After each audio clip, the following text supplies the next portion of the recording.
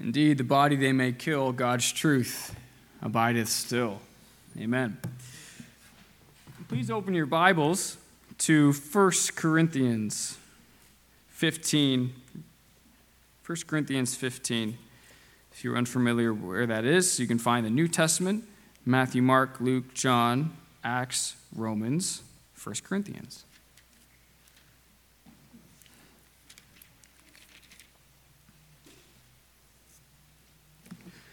First Corinthians 15, and we are going to be reading verses 20 to 28, but looking more particularly at 22 to 28.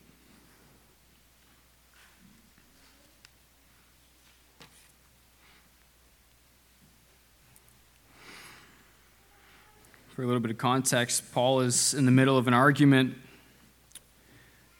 trying to convince the Corinthians who have been taught otherwise, foolishly and heretically, that there is no resurrection of the dead, that Christ has not been raised, and that we will not be raised. But that, of course, as we believe and we confess, is not true. Christ has been raised. Amen. And we will also be raised at the end of this age. So 1 Corinthians 15, starting at verse 20 and going to verse 28. But in fact, Christ has been raised from the dead, the first fruits of those who have fallen asleep. For as by a man came death, by a man has come also the resurrection of the dead. For as in Adam all die, so also in Christ all will be made alive, but each in his own order. Christ the firstfruits, then at his coming, those who belong to Christ. Then comes the end, when he delivers the kingdom to God the Father, after destroying every rule and every authority and power. For he must reign until he has put all his enemies under his feet.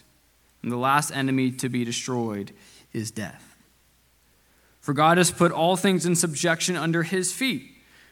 But when it says, all things are put in subjection, it is plain that he is accepted who put all things in subjection under him. And when all things are subjected to him, then the Son himself will also be subjected to him who put all things in subjection under him, that God may be all in all. We're going to work all that out. There's a lot of subjections, a lot of hymns, what's it talking about. Hopefully we're going to figure it out by the end of this message. Before we begin, let's have a word of prayer. God and Father, as we have now read your word, we pray that in the power of your Spirit, we would understand your word, and that we would be able to know the implications of it, that we would know how this word spoken to us today needs to take an effect in the way that we live our lives. Lord, show us Jesus in this text. Show us that there is salvation only in Christ alone.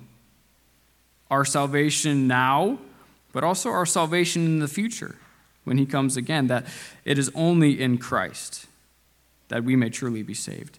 Lord, in the power of your Spirit and in the name of Jesus, we pray this. Amen.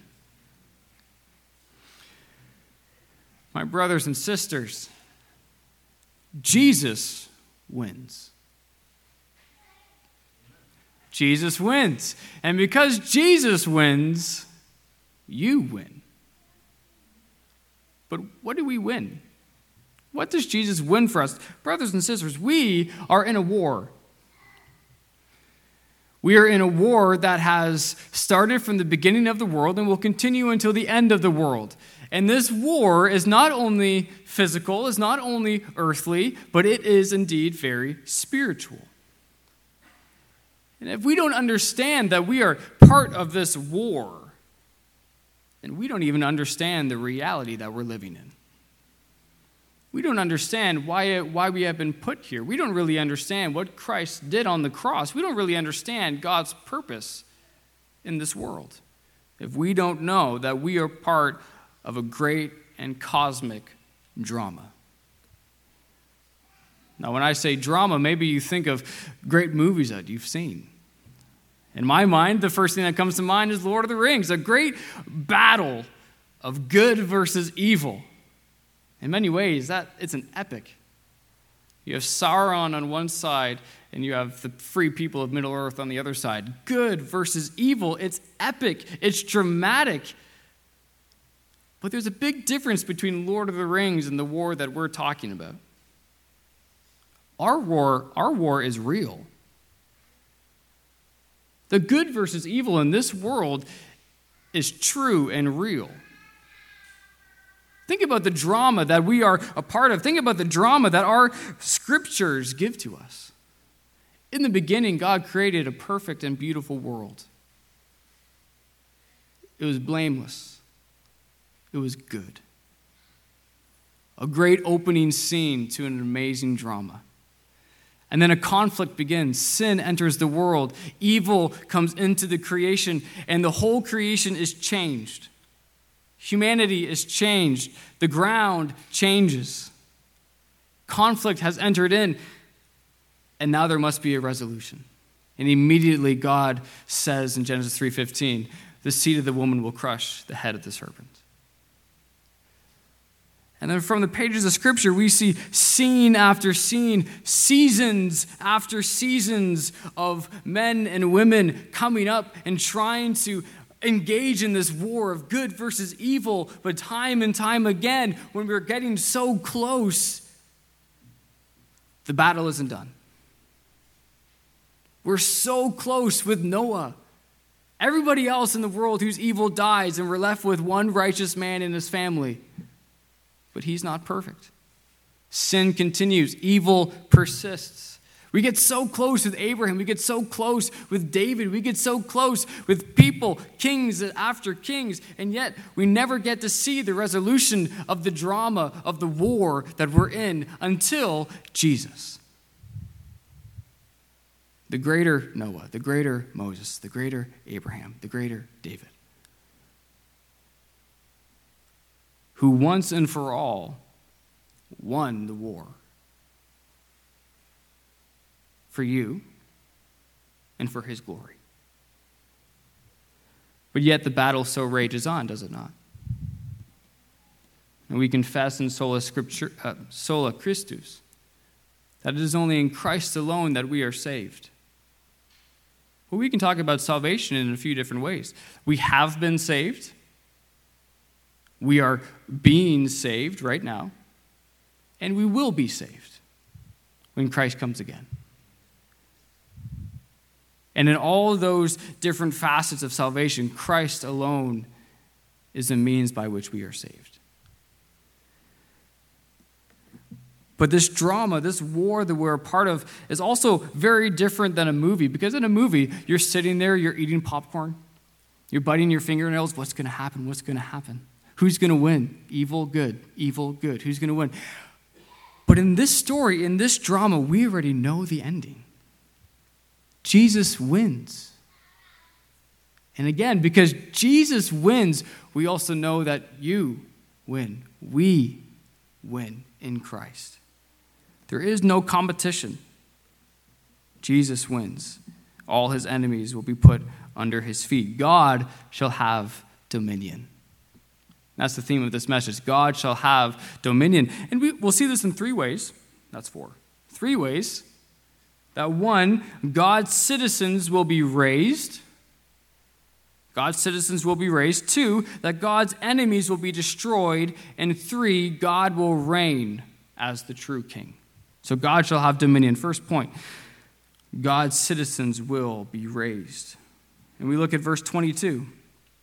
For as in Adam all die, so also in Christ shall all be made alive. First thing we got to ask, who is the all that Paul is talking about? We can look around us and see, of course, that all people indeed die. But we can't say that all people shall be made alive in Christ. Who is Paul talking about? Well, given the context, it is clear that the all that Paul is talking about is the believers. All believers continue to die in Adam. But also all believers will be raised in Christ. Adam, the first man ever to be made, was made a representative of all humanity. We call him a federal head. And so as Adam fell, so we all fall. As Adam died, so we all die. And that's good news, because just as Adam was our representative in us dying, that's not good news. But the good news is that in the same way, Christ is our representative, our federal head. And so that in Christ, death is not the final say, but life, eternal life. Resurrection is the final say. So as in Adam all die, so also in Christ shall all be made alive. Notice too, if I can be a little grammatical with you, a little nerdy, it says that for in Adam all die.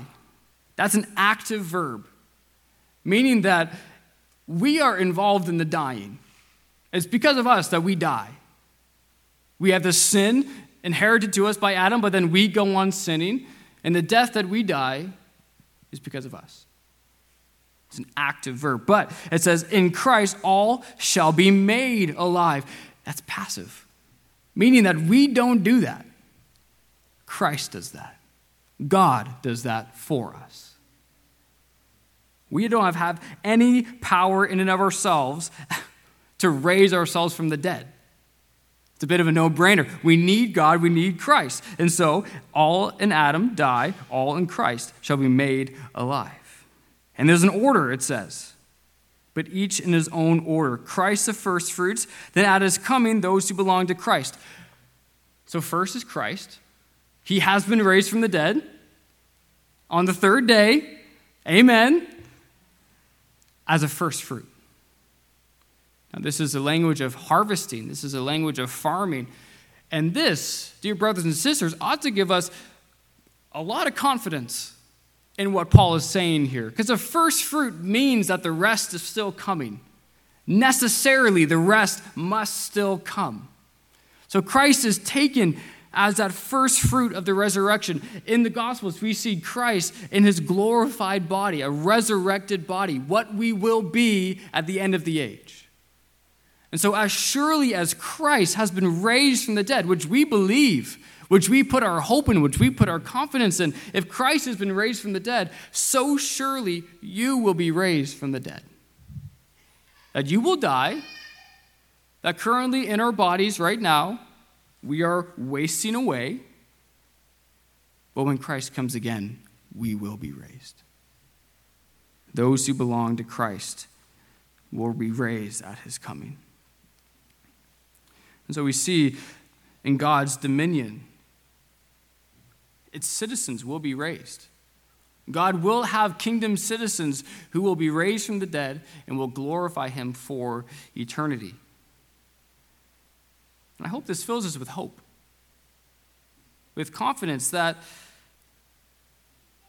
this body may die, but we will be raised in glory. We'll be raised in honor. And just to give a picture of what that really looks like, I want to look further in the passage and see how Paul describes this resurrected body. Verse 42 says, "So it is with the resurrection of the dead. What is sown is perishable. What is raised is imperishable. What is sown in dishonor, it is raised in glory. What is sown in weakness, it is raised in power. What is sown a natural body, it will be raised a spiritual body. If there is a natural body, then there is also a spiritual body." This is the glory that awaits all of us who put our faith in Christ alone. That as surely as Christ was raised from the dead, so you too will be raised from the dead in glory and in honor and in immortality. And so we sang the words just now from "A Mighty Fortress is Our God." The body this world may kill, but God's truth abideth still, that though we die, we will be raised. And so we can say with Paul that dying is truly falling asleep. It's as if falling asleep, because we won't stay in the ground, we won't stay dead, but we will be raised. And we can say too that because of this, nothing really can separate us from the love of God. If there's anything in this world that we would think could separate us from God, it would be death. It would be death. Persecution might bring us closer to God. Sickness might bring us closer to God. Losing loved ones might bring us closer to God. But when we die, How could that be that we're still connected with the love of God? Well, because we will be raised. Because Christ will not leave us in the ground, but will come back for you and raise you from the dead. And we'll come back to this application in just a few moments. But if we confess, as we did in the song, that the body of the world may kill, but God's truth abideth still, does not then allow us to take kingdom risks for God's glory and for the sake of his name? What can man do to us if we have the resurrection of the dead? What can man do to us if we will be with God in glory and in eternity? We'll come back to that, but the hope of the resurrection ought to make us confident to take kingdom risks. But point 2, not only will God's citizens be raised, but also God's enemies will be destroyed. We confess with Philippians 2 that Christ is the King. That being raised, he was seated at the right hand of God, and that now he has the whole world under his feet. Our passage quotes Psalm 8 and Psalm 110, two passages that say that the anointed one of God, everything will be under his feet. Psalm 8 speaks about the whole creation, and Psalm 110 speaks about his enemies. All earth, all the world is under the feet of Christ as king of his kingdom. And as we've been talking about, this king, our King Jesus, is in war, is at war. That there are enemies from without and from within the people of God who want to take you away from the kingdom of God, who want to take away your citizenship, who want to take your life, not just temporarily, but everlastingly. And so Christ, as your king, is at war for you. And now when a kingdom is at war, what does a good king do? A good king doesn't sit behind the walls. A good king doesn't recline, eat grapes, drink wine, have people fan him with branches.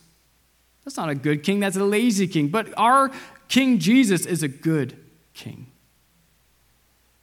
That as his people are being attacked and warred upon, he goes out and he defeats and he conquers and he protects his own people.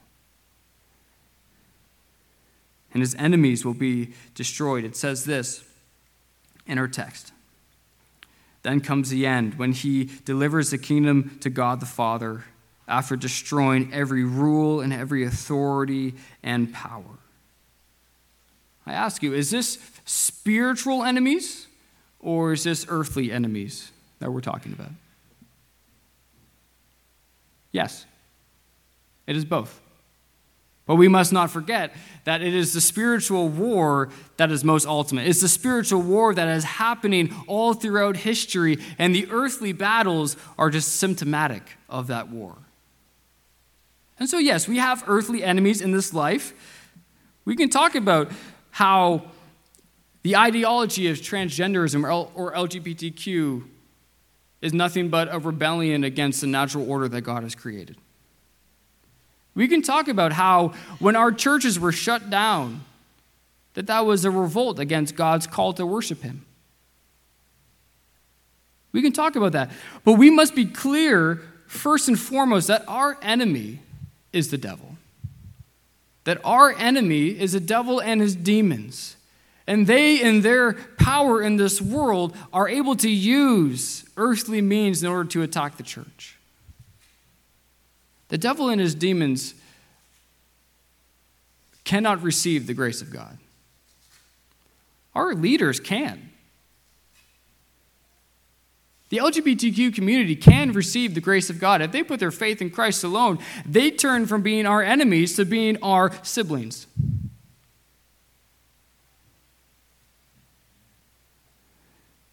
And so we must remember time and time again that our truest enemy is the devil and his minions.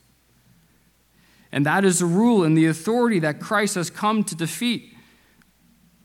But just so that we're not thinking that it's a very particular enemy, it says this, for he must reign until he has put all his enemies under his feet. So that includes spiritual and earthly. All those who do not bow the knee to Christ, all those who do not confess Jesus Christ as Lord and Savior are, at this point, Jesus' enemies. And if they do not confess Jesus as their Savior, then they are his enemies and will be destroyed.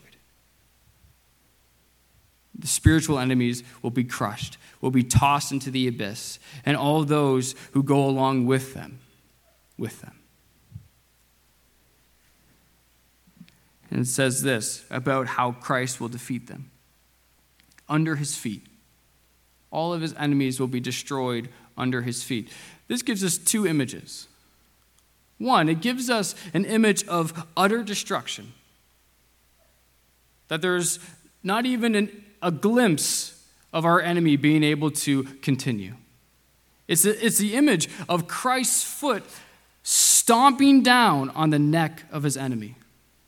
Helpless, useless, crushed.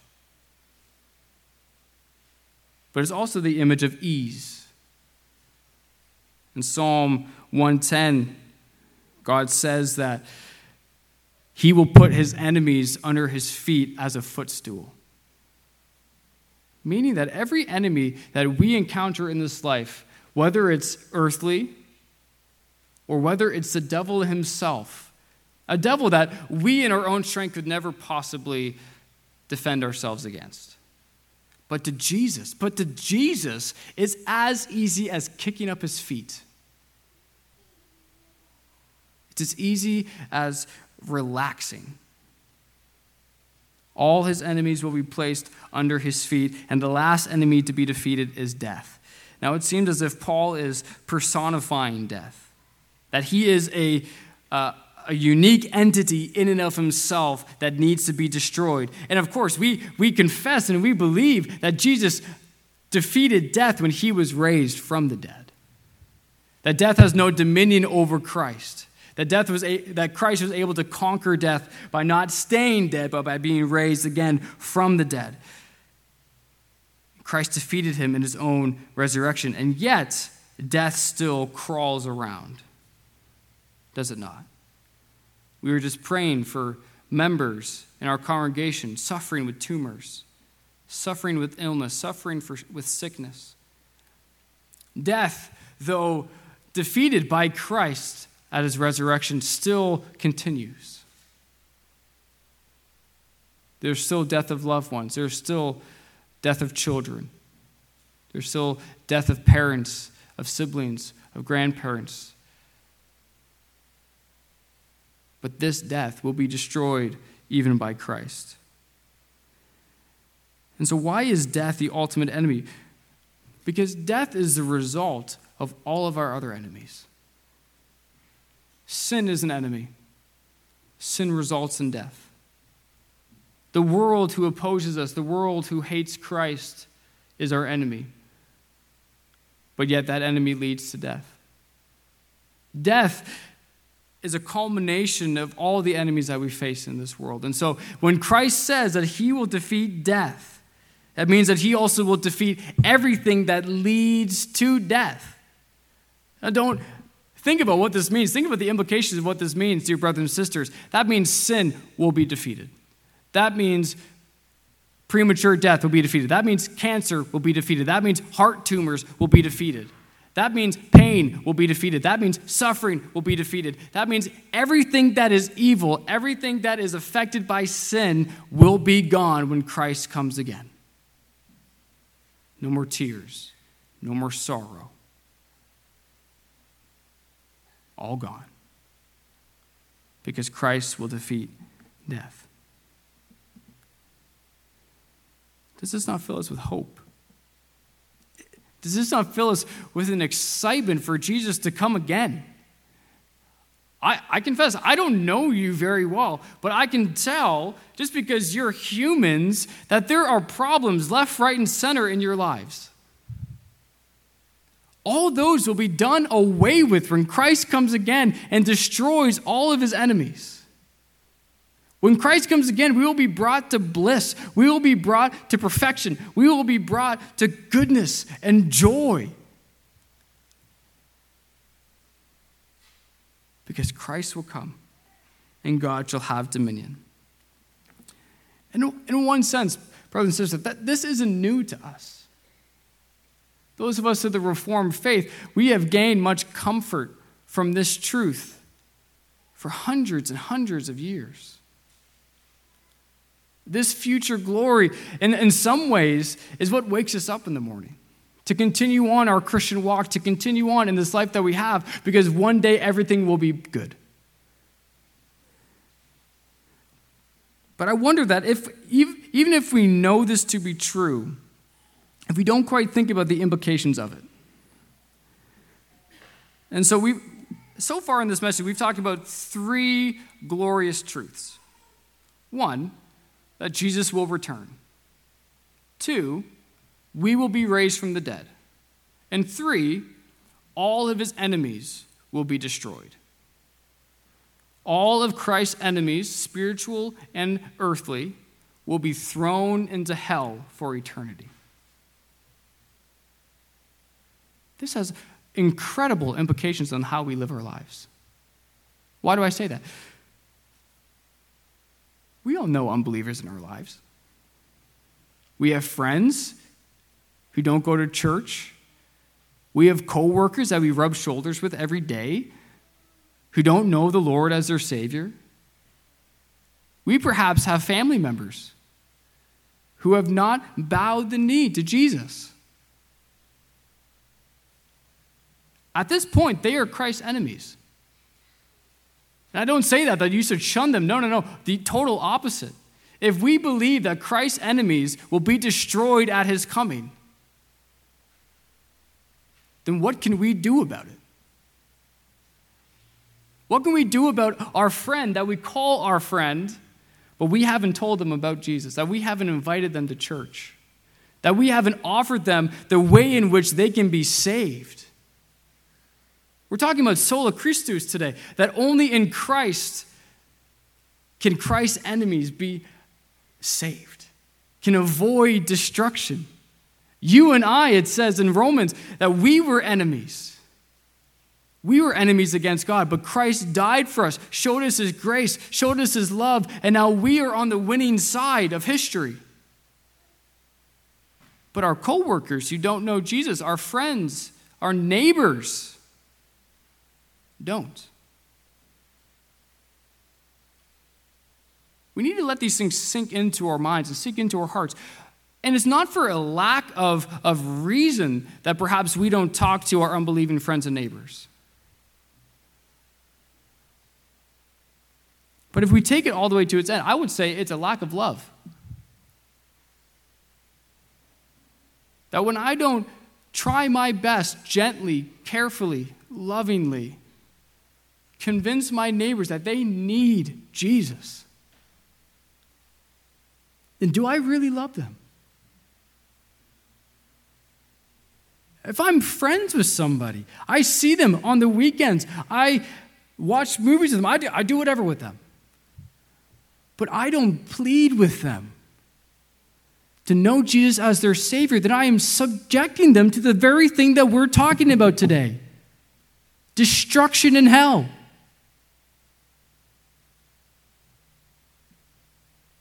And I don't say this at all to try to guilt you. No, I say this to you because you and I have the message that can save those around us. That if they put their trust in Christ alone, then they will be raised in Christ as we will be. And so we come back to what I mentioned earlier before, kingdom risks. What can man do to me is part of that. What can my friend really do to me if I bring them the gospel? They might reject me. They might not want to be my friend anymore. Well, that is up to them. But the other side of kingdom risks is, what can we give to them? Life. Eternal life and joy in Christ.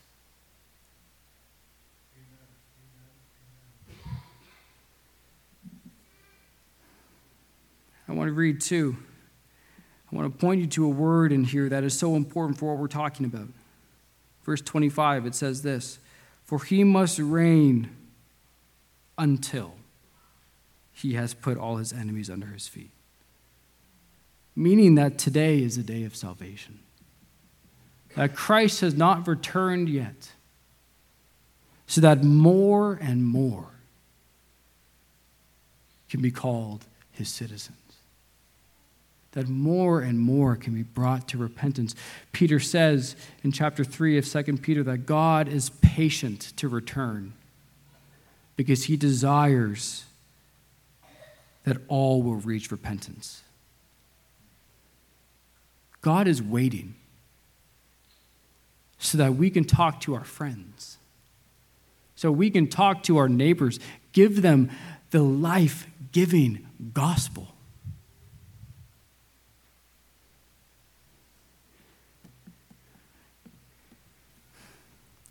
And so God will destroy his enemies.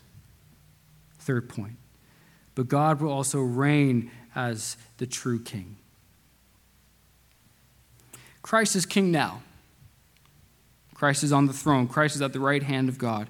And Christ is king because he is the second Adam.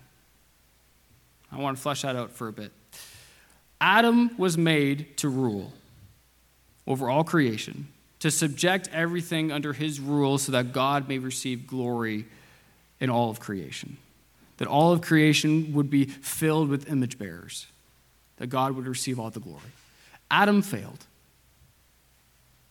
Christ comes as the second Adam, as Paul is talking about in 1 Corinthians 15, but also in Romans 5, that Christ as the second Adam comes to do what Adam failed to do. God himself comes in the flesh, true God and true man, in order to fulfill the task that Adam should have done but failed in. And so Christ does it perfectly. Christ fills the world with the image of God. Christ fills the world with the grace of God. Christ fills the world with the love of God. Christ fills the world with the salvation of God. Go and make disciples of all nations. And so as the second Adam, as the man who did all that God had commanded Adam, but now commanded Christ to fulfill, has been brought up into the heavenly realm and reigns now as your mediatorial king. Mediatorial means that he is king between, he's the go-between between the Father and us. That he's interceding for us, that he is ruling on our behalf, that he is praying for you to the Father on your behalf. But he is ruling as that second Adam. He's ruling as the better Adam, the Adam who failed, but now Christ has succeeded in. And so now I spend time on that because it's really important to understand what's going on in our last few verses, that Christ is king as man, as the second Adam. And there will be a transfer of kingdom as there would have been if Adam had succeeded. The logic of the text. Let's look at this together. All those subjections, it says this. For God has put all things in subjection under his feet. Christ as king. Christ as second Adam. But when it says all things are put in subjection, it is plain that he, God, is accepted who put all things in subjection under him. Meaning that the Father himself is not under subjection of Christ, the mediator king. But when all things are subjected to him, the Father, then the Son himself will also be subjected to him who put all things in subjection under him, that God may be all in all. What this means is this, that Christ, as we said many times in the service before, has been highly exalted, so that every knee should bow and every tongue confess that he indeed is Lord. But even in Christ's exaltation, the final goal is the glory of God Almighty. All glory does not remain with the man Christ. Now, I need to clarify so we're not getting confused about what I'm not saying. That Christ's mediatorial role as man, as the second Adam, is temporary. Because his rule right now is over the world. This world is temporary. This world is passing away. Christ is head over the church, we confess. This church is temporary. When Christ comes again, the church will be done away with, and we will only have kingdom come. And Christ is a mediator and representative. There will be no more need for a mediator in the new heavens and new earth, because we will see God as he truly is. We will see God face to face. We will be in perfect and utter communion with God with no more need of a mediator king. Now again, don't hear what I'm not saying. I am not saying that the Son of God, as God, is subject to the Father. Look at what our text says. It says that when all things are subjected to him, when the Son himself will also be subjected to him, who put all things in subjection under him, that the Father may be all... No. It doesn't say the Father.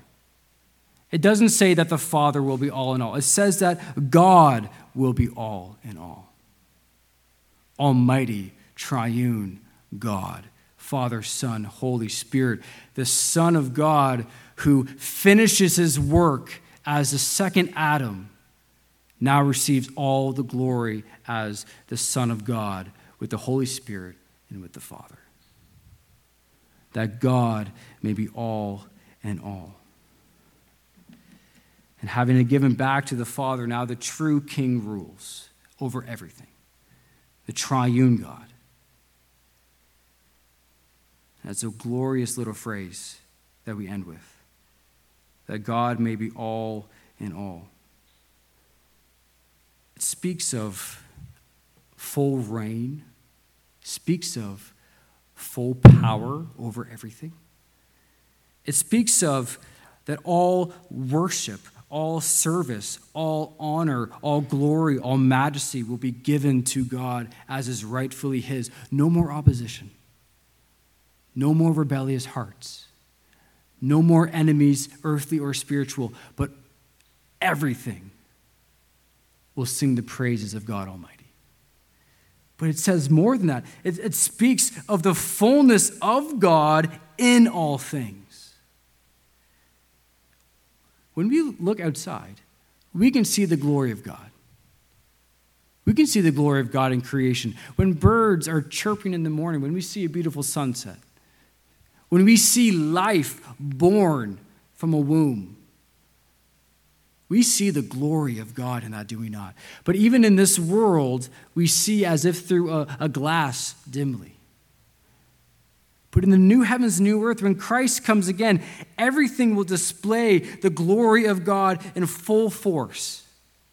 All the glory of God will be displayed to us because God will be all in all. Jesus has won. And Jesus will win the war that is fought against him in the church, and we will be ushered into a kingdom where God's glory is manifested. Father, Son, Holy Spirit is manifested in everything and in every one. That God may receive all the glory. I want to end by reading Revelation 21:22, a few verses from there. I thought about how I could best speak about the glories that are to come in my own words. It wasn't working. So I thought to myself, what's better than God's own word told about his new heavens and new earth? And I saw no temple in the city, for its temple is the Lord God Almighty and the Lamb. And the city has no need of sun or moon to shine on it, for the glory of God gives it light. And its lamp is the Lamb. And by its light will the nations walk, and the kings of the earth will bring their glory into it. And its gates will never be shut by day, and there will be no night there. They will bring into it the glory and the honor of the nations, but nothing unclean will ever enter it, nor anything who does what is detestable or false, but only those who are written in the Lamb's book of life. Then the angel showed me the river of the water of life, bright as crystal, flowing from the throne of God and of the Lamb through the middle of the street of the city. Also on either side of the river, the tree of life with its 12 kinds of fruit, yielding its fruit each month. The leaves of the tree were for the healing of the nations. No longer will there be anything accursed, but the throne of God and the Lamb will be in it, and its servants will worship him. They will see his face, and his name will be on their foreheads. And night will be no more. They will need no light of lamp or sun, for the Lord will be their light, and they will reign forever and ever. God will be all in all. Let's pray.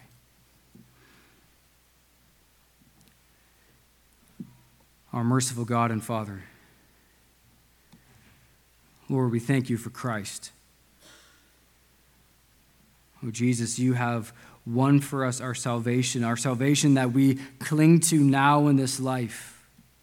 Salvation from our sins, salvation from the condemnation of our sins, but you also are coming again to save us from the wicked one. Save us for your glory. And bring us home to the new heavens and earth. Lord, may we also, by the wisdom and power of your Spirit, know truly the implications of this word, of what this means for our unbelieving neighbors. Lord, and how you have given us time now to speak with them, to plead with them, to pray for them, to invite them to church, to tell them about the only way that they can be saved. In Christ alone. His name that we pray.